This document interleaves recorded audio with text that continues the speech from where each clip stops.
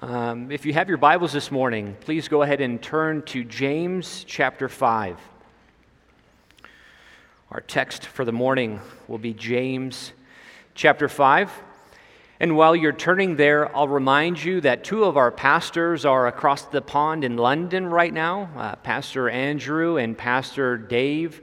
They're both at a church receiving training, learning how other churches do what they do. So during this week, please pray for them. Pray that it would be a profitable time for them, that they would be equipped, that they would learn how better to equip us for the work of the ministry. So if you think about them, please pray for them during this week, that the Lord would bless that time and that they'd be brought back to us safely. I wanted to start this morning off by presenting with you a bit of a scenario. Imagine with me, you have the unique opportunity to send yourself, your younger self, a note. You can send a note into the past to your younger self. Now, I know that there are varying ages here, so interpret your younger self to be whatever you'd like that to be.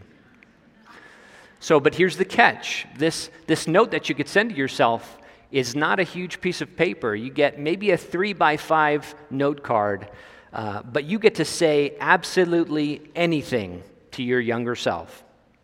Now, it's safe to assume whatever you'd say is extremely important. It would be something that would benefit you if you had known that when you were younger. Maybe you would tell your younger self, hey, make sure you drink a lot of water, exercise, and eat well, because when you get to my age now, you're going to be happy that you're not in excruciating pain or you don't throw your back out when you sneeze or something. Take care of your body now so it'll take care of you in the future.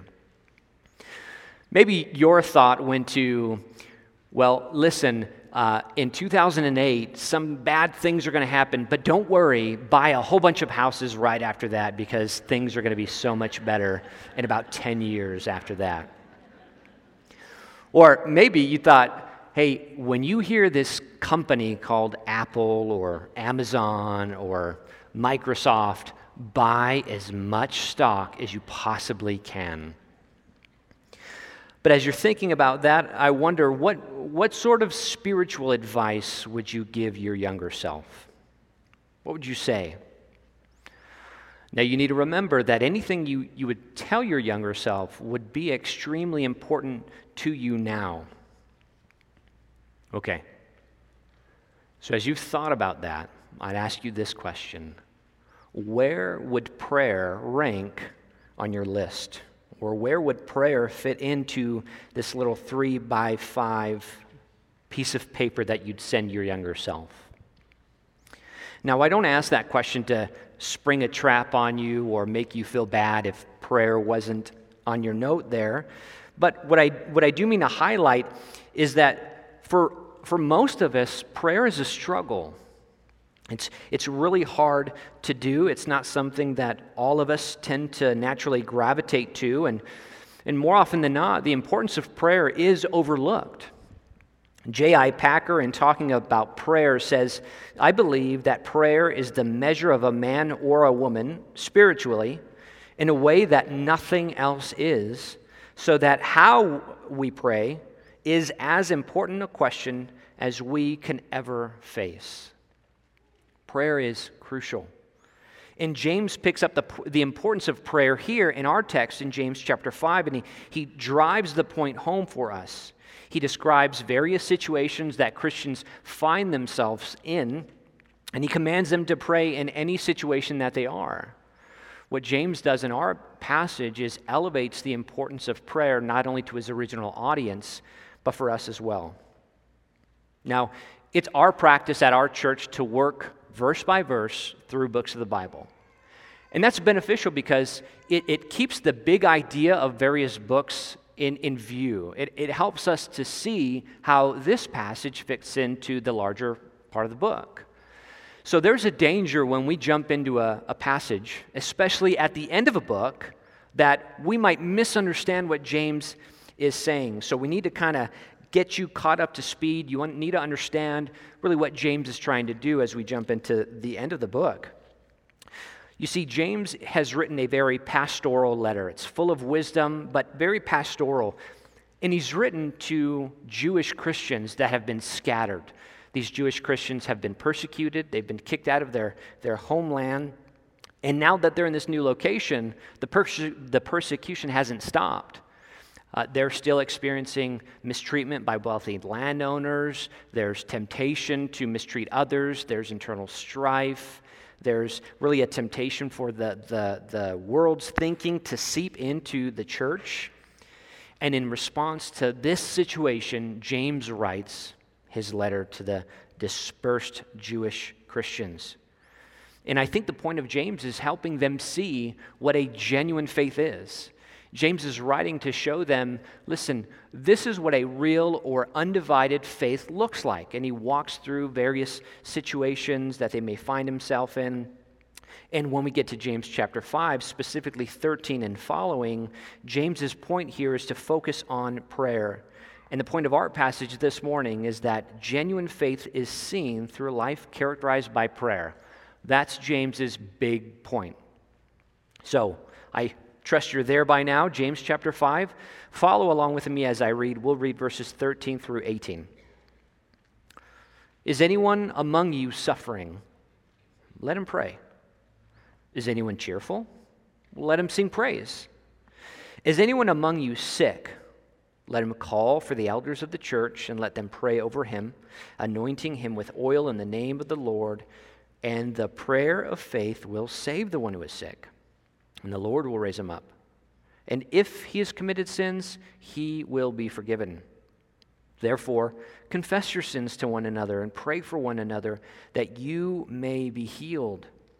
The prayer of a righteous person has great power as it is working. Elijah was a man with a nature like ours, and he prayed fervently that it might not rain. And for 3 years and 6 months it did not rain on the earth. Then he prayed again, and heaven gave rain, and the earth bore its fruit. So as we walk through our passage this morning, we're going to separate it. We're going to divide it into 3 sections. The outline for this morning is 3 areas of life that prayer is central. 3 areas of life that prayer is central. And the first area of life is suffering. We see this in verse 13. Suffering. What James will do in our passage is he'll ask this question, and then he'll give an answer to this question. And in that answer lies the command. So this first area of life, James asks this question, is anyone among you suffering? Now, suffering here, this word has already been used in the previous context of verse 10. And really, the idea is to refer to a general sense of suffering, general trials. James is saying, is anyone among you in a very difficult spot? Is anyone among you experiencing difficulty or trial or heartache in any way at all? James answers this question, and here's the command: let him pray. But what is prayer? Have you ever stopped and thought about what prayer was? If someone who has no framework of anything religious came to you and asked you, what is prayer? How would you define it? I've really been helped by Joel Beakey. He describes prayer as, he says, prayerful praying clings with one hand to heaven's footstool, and with the other hand clings to Calvary's cross, as it were, and stirs itself up to take hold of God, calling on Him to come through on His promises.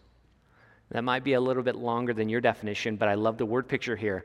Praying is essentially taking hold of God, the footstool of heaven. But the only reason that I can do that is because of the cross. So I hold on to the cross and I go to God asking Him to come through on His promises.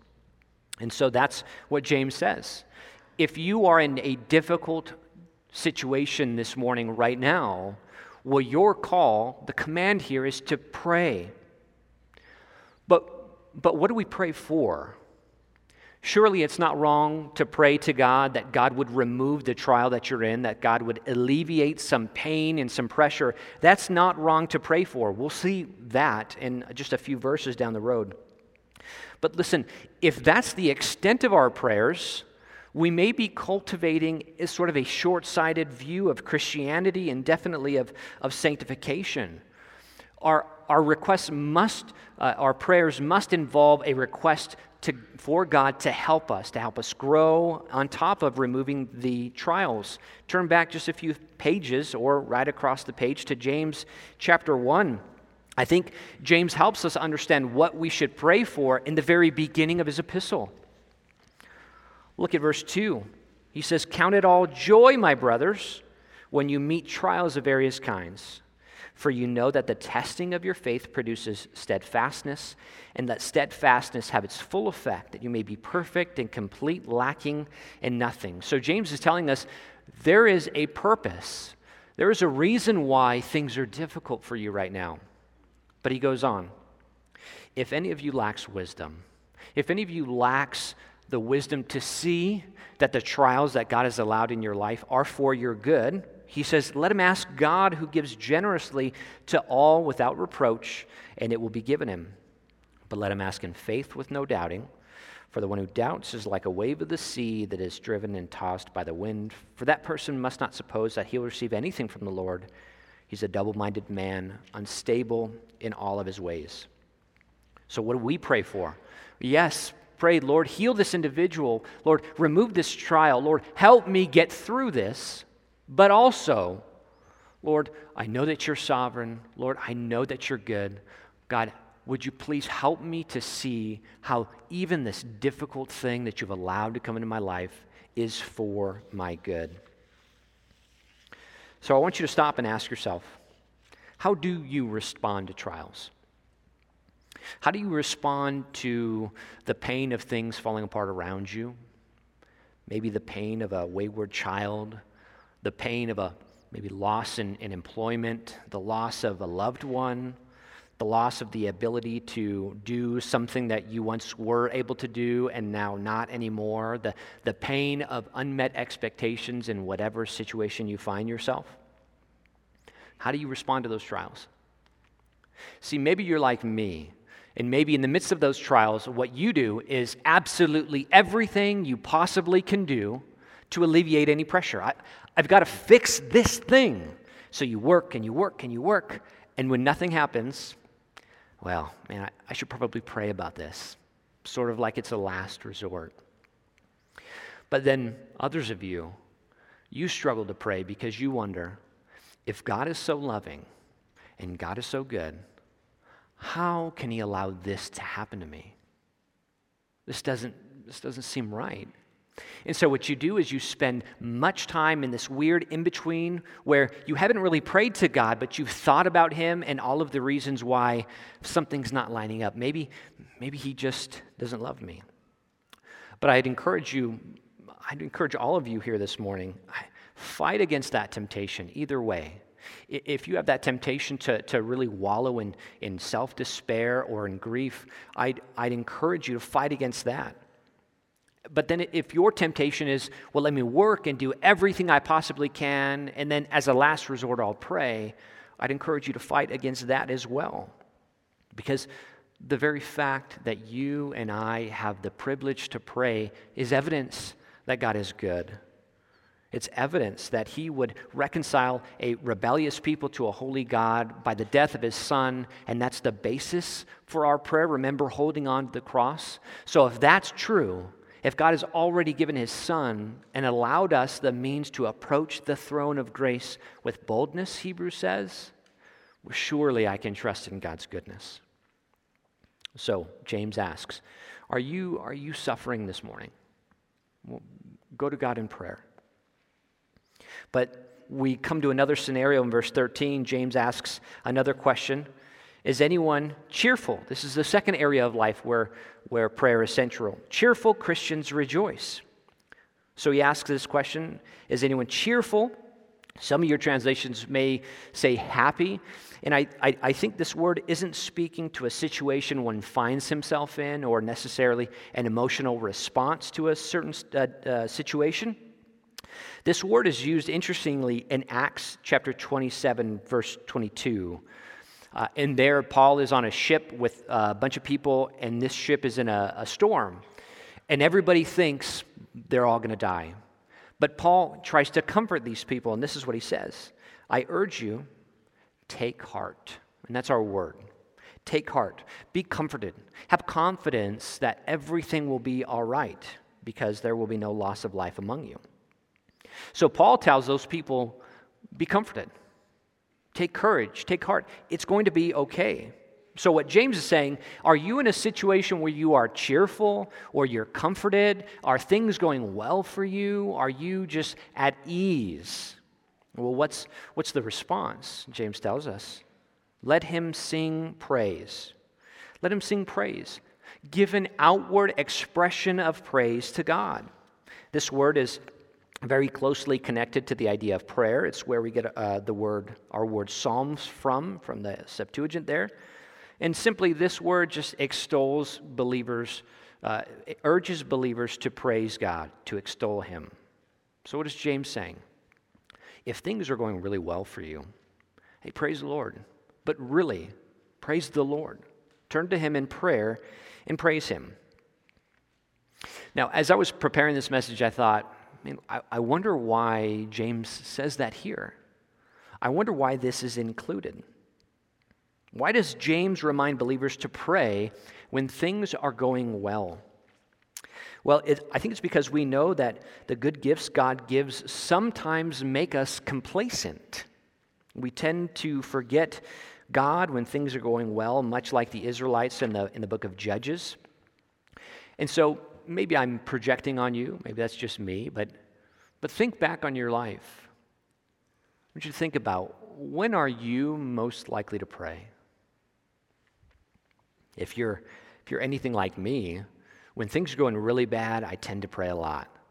But when things are going really well, I tend to forget. I tend to enjoy the gift rather than extol the giver of that good gift. I think Ron Hamilton, he's a songwriter. He's written some good things. I think he really does kind of summarize what James is saying here. This is what Ron Hamilton says, this poem. Sometimes when life seems gentle and blessings flood my way, I turn my gaze away from you and soon forget to pray. But when the sky grows darker and courage turns to fear, my anxious voice cries upward with words you long to hear. Lord, I need you when the sea of life is calm, and Lord, I need you when the wind is blowing strong. Whether trials come or cease, keep me always on my knees. Lord, I need you. So are things going well? Well, go to the Lord and praise him. Pray when life is difficult, and pray when things are going really well. Pray in every season of life. So now we come to the last scenario here that James highlights for us, that prayer should be central. You're going to see the same pattern. There's going to be a question and then a lot of information given. There's going to be much more information about this last scenario than the first two. Now, I will admit, much has been written about this section here.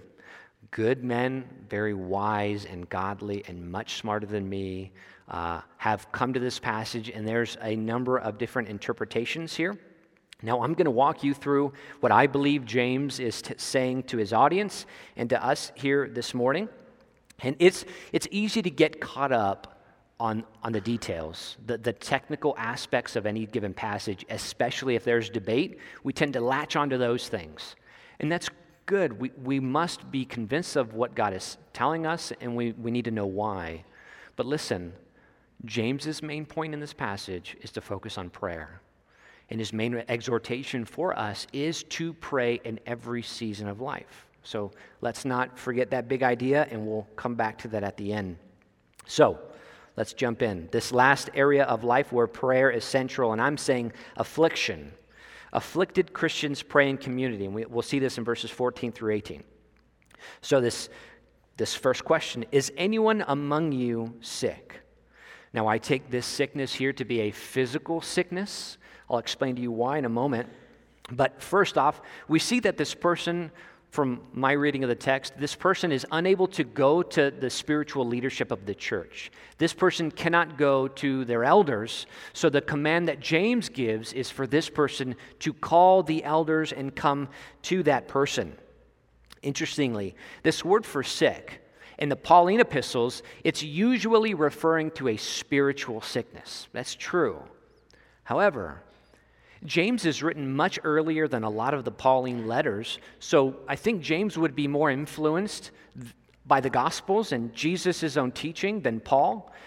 And every time this word is used in the Gospels without any qualifiers, it's always referring to a physical sickness here. So James asks this question: is anyone among you sick? Is anyone physically ill, unable to get up out of your bed? Well, what's the command? Let that person call the elders of the church and let them pray over him, anointing him with oil in the name of the Lord. So the command here is for the sick person to call the elders of the church. That's one command.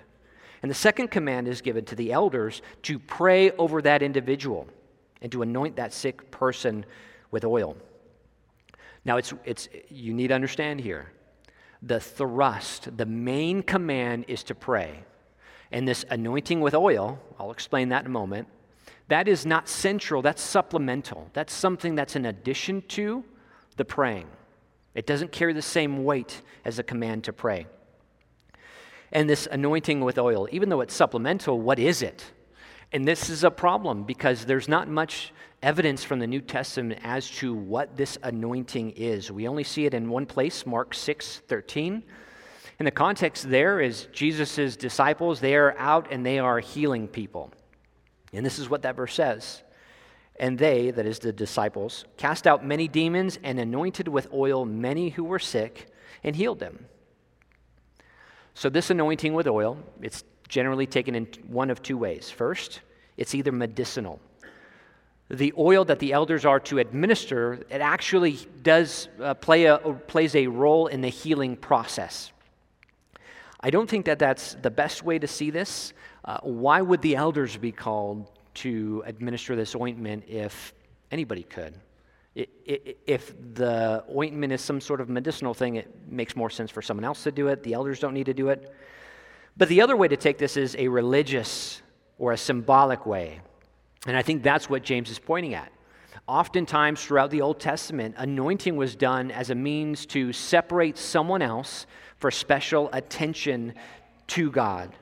And I think that's what James is saying here. It may be that this is just setting someone apart for special attention.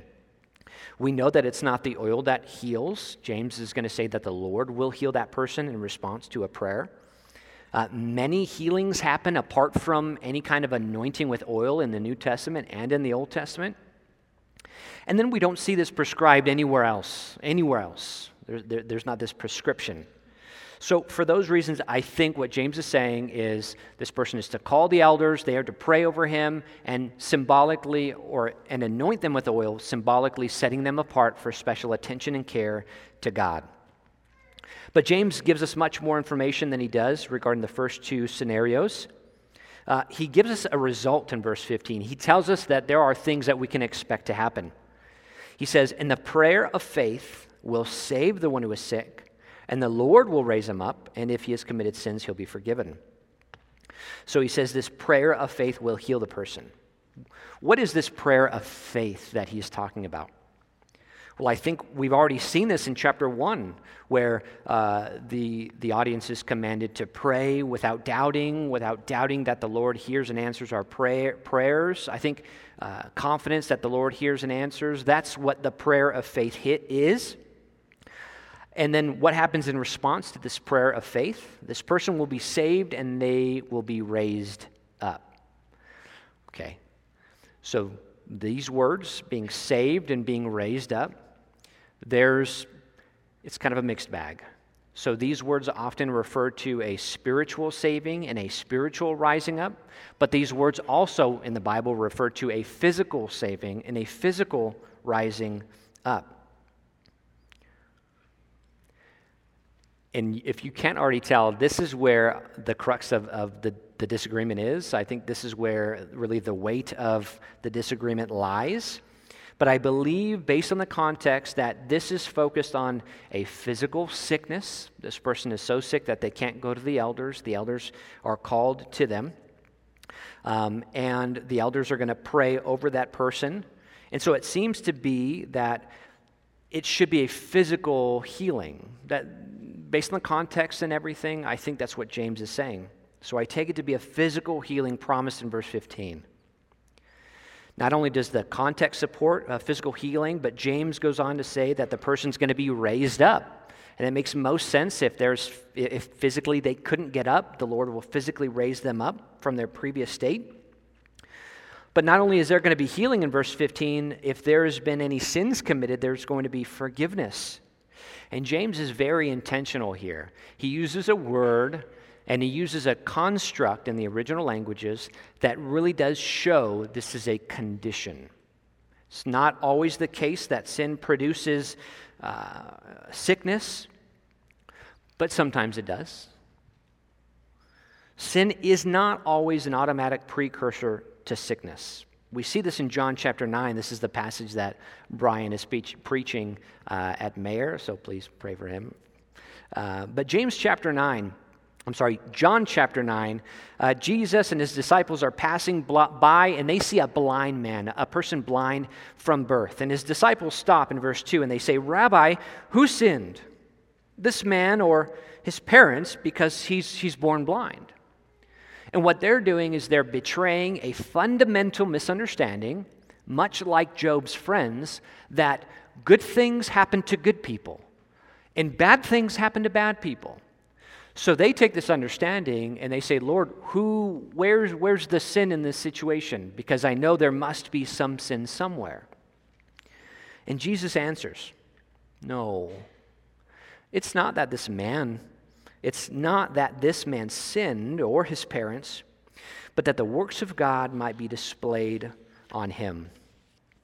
The idea here is there is no sin here. God has sovereignly allowed this man to be born blind for this moment so that God's glory would be displayed on him. So there is no sin. Sin is not an automatic precursor to sickness, but it can be. It can be. Paul, in talking to the Corinthians in 1 Corinthians chapter 11, he's giving instructions on the Lord's table, but he warns them to not partake of the table in an unworthy manner. If they have known sin in their lives, he says, do not partake of the Lord's table. Listen to verses 27 and 30. "Whoever therefore eats the bread and drinks the cup of the Lord in an unworthy manner will be guilty concerning the body and blood of the Lord." And verse 30. "That is why many of you are weak and ill, and some have died." So sin doesn't always produce sickness. Sometimes it does. So let's pause here. I want to recap. I want to make sure that you are understanding what I'm communicating, what I think James is communicating about our text. James is saying, there's a situation, if someone is deathly ill, they are to call the elders of the church.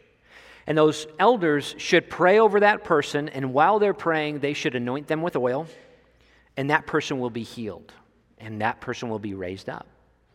I think that's what James is saying. But I think we can all see the glaring problem in this text, because we've either known someone or had someone in our family who was sick, and we were praying over that person, and elders prayed over that person, and healing never came. And this can be a particular problem for us because James says that the prayer of faith will bring about healing, doesn't it? So we can either think that's not what the text says, or that's a lie, or we can think, well, geez, the problem must be with me then, right? Because James says that if I just have enough faith, that person will be healed. So maybe the problem is with me. Maybe I just don't have enough faith. I don't think either of those are true. Because God is not a genie that will automatically do what we want him to do if we'll just pray long enough and hard enough for the right amount of times. So instead of seeing James 5 as a promise, I think getting us to a correct understanding of James, we need to understand really what our faith is in. Okay? We need to evaluate our faith. Because oftentimes we think faith really means having a positive mental attitude.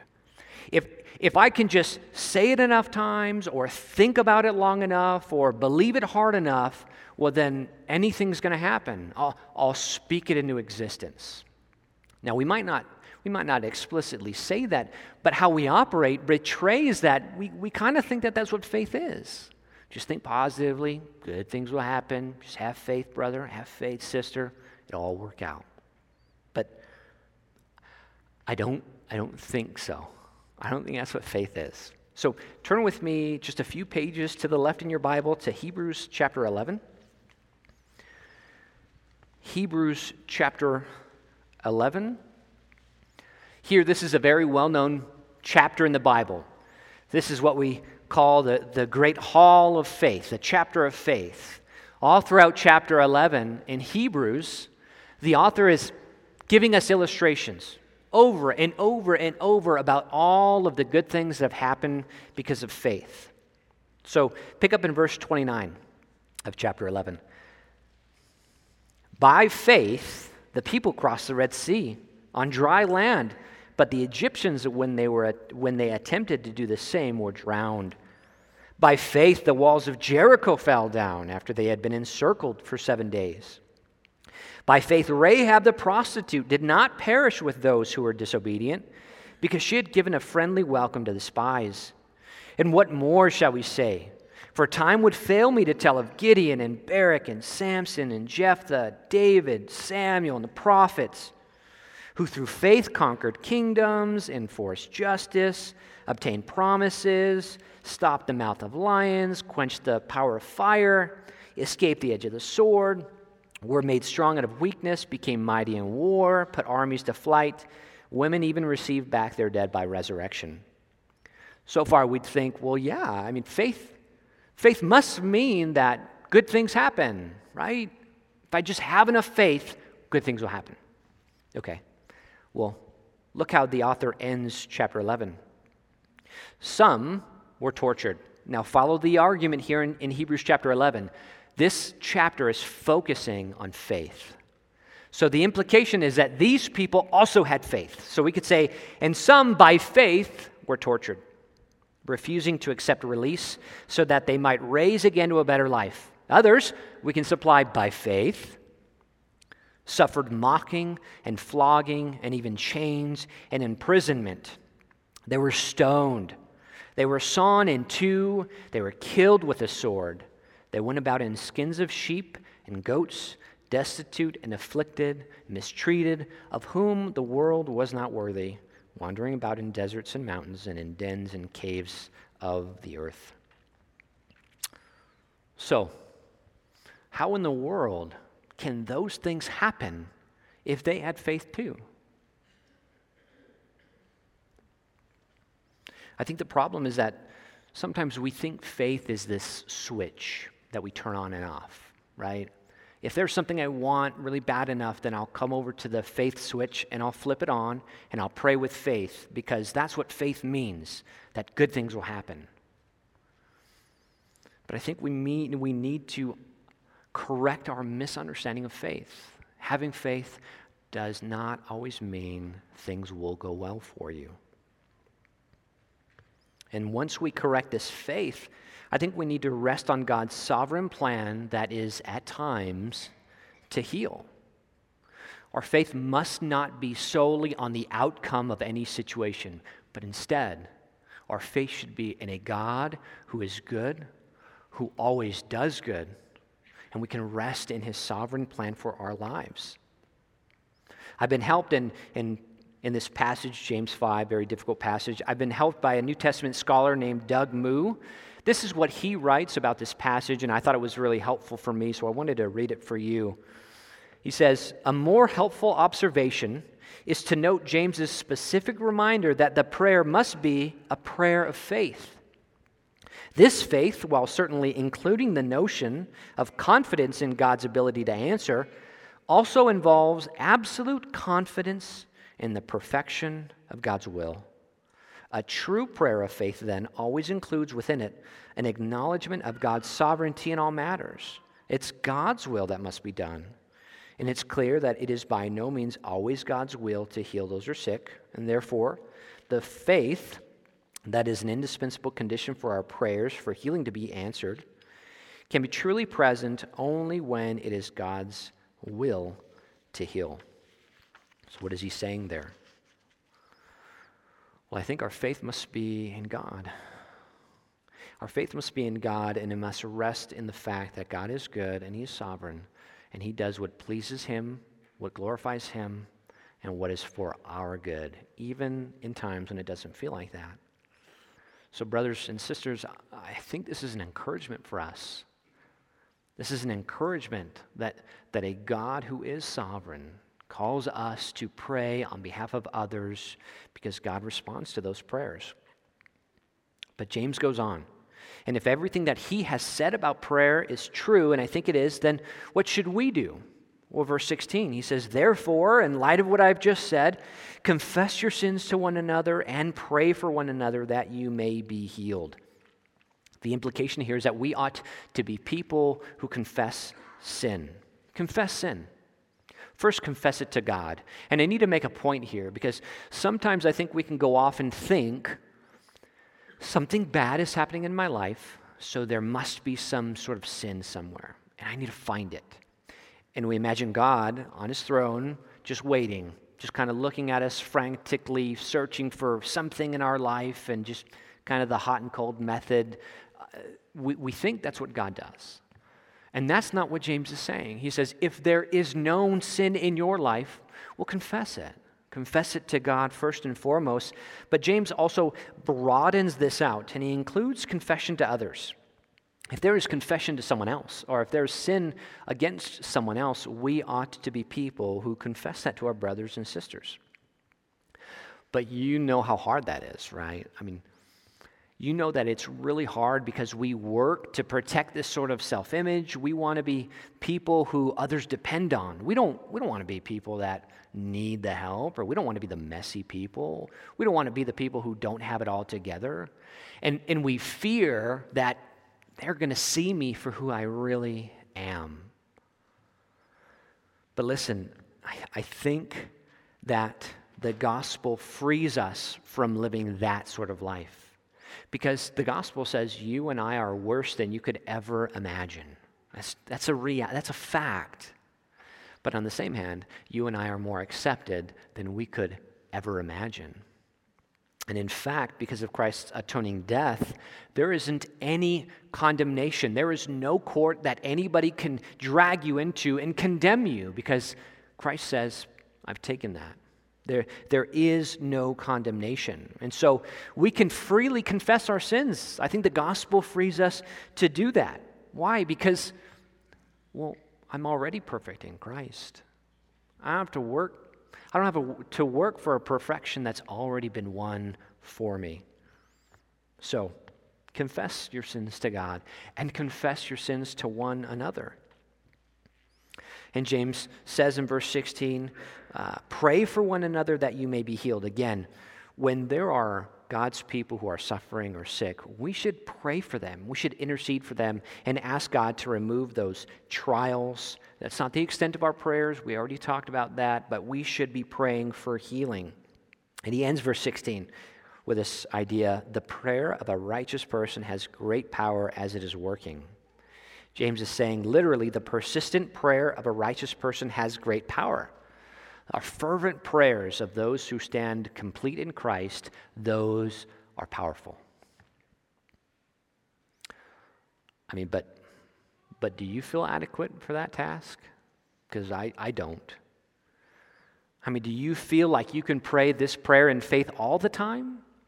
Because I don't always feel like that. Our goal is to pray like this, but the problem is that we know ourselves. We know all of the ways that we fail. We know all of the sin struggles in our life. And then we tend to doubt that this passage could be applied to us. We tend to doubt that James is talking to me here. We tend to doubt that. We think this is probably for the really godly people among us, the people who have it all together, but it's not for me. But I think what James is saying here is that you don't need to be perfect to pray like this. You don't need to be. And James, as a very good pastor, knows that this objection would probably come, and he offers this answer before someone can raise this objection. He gives us an example of prayer in verses 17 and 18.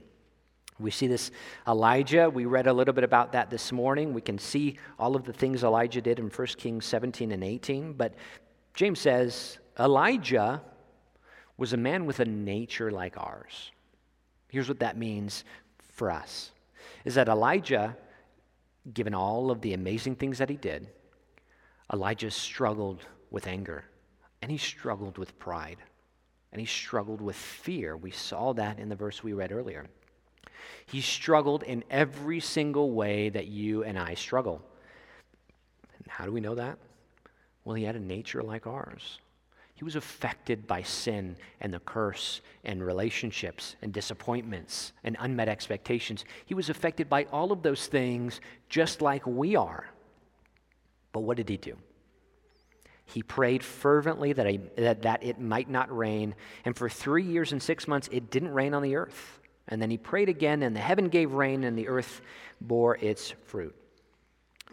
Elijah, he prayed, and something amazing happened. There was a drought for 3 years, and he prayed again, and it rained. What's the implication? Why does James bring up Elijah? Well, because he's writing to Jewish Christians, and Elijah would have been someone they would have been familiar with. They know the stories. And so James is saying if Elijah and all of the amazing things he did, he had a nature like ours, he was just like us. But he prayed and something amazing happened. Therefore, pray. Pray. So, why spend the time this morning going through such a difficult passage like James? It's not because I've figured it out. It's definitely not because I figured it out and I want you to sort of catch up to where I am and be on my level. Because here's the truth. I stand before you as a convicted man by this text. And really, I've been preaching to myself, and you're just there along for the ride. So why James 5? Why this passage? My desire for you as your pastor, for all of you, for Canyon Bible Church, would be that you are all a people marked by prayer. And not necessarily praying many words to God, although that's not wrong, and not necessarily praying out of obligation or praying because you know you should but you don't really want to. My desire for you is that you and we would be people marked by praying in faith. That's why we come to James 5. I want us to be people who pray prayers of faith that sees God for who He is, a God who is good and does good all the time, even if we can't understand or see that that's true. I want us to be people who pray prayers of faith that don't misunderstand God to be a genie or a Santa Claus or a slot machine, but rests in God's goodness and rests in God's sovereign plan. My desire is that we would be people marked by praying prayers of faith. So I want to end this morning very quickly by offering just a few practical applications, a few ways that we can grow in our prayer life. These are taken from D.A. Carson's book, Praying with Paul. It's a phenomenal book. I commend that to you, Praying with Paul. Just 4 very quick applications. Number 1, make a plan to pray. He says, much praying is not done because we do not plan to pray. We don't drift into spiritual life. We do not drift into disciplined prayer. I've heard it said that those who fail to plan to fail. I know it might not sound very religious or very spiritual, but make a plan to pray. Number 2, limit distractions by vocalizing prayers or writing them down. Listen, you can audibly speak to God. That's okay. That's actually a good thing. But if that's not the way you'd like to do things, go ahead and write your prayers. But the point is that you and I tend to be very distracted. And audibly speaking to God or writing down our prayers helps focus our prayers to Him. Number 3, develop prayer relationships with other believers. Listen, there are times when you need to be encouraged to pray. But there are also times when you need to encourage someone else to pray, to keep them accountable, to encourage them. You need to be in relationships, and you need to, if you don't have them, develop those relationships focused on prayer so that there can be mutual encouragement and edification there. And here's the last point. Pray until you pray. Pray until you pray. I'm going to end this morning quickly by reading this quote from Carson's book. He says this: "Pray long enough and honestly enough to get past the feelings of formalism and unreality that attends not a little praying. We are especially prone to such feelings when we pray for only a few minutes, rushing to be done with a mere duty. But if we pray until we pray, eventually we'll come to delight in God's presence, to rest in His love, and listen, to cherish His will in all areas of life." Let's pray.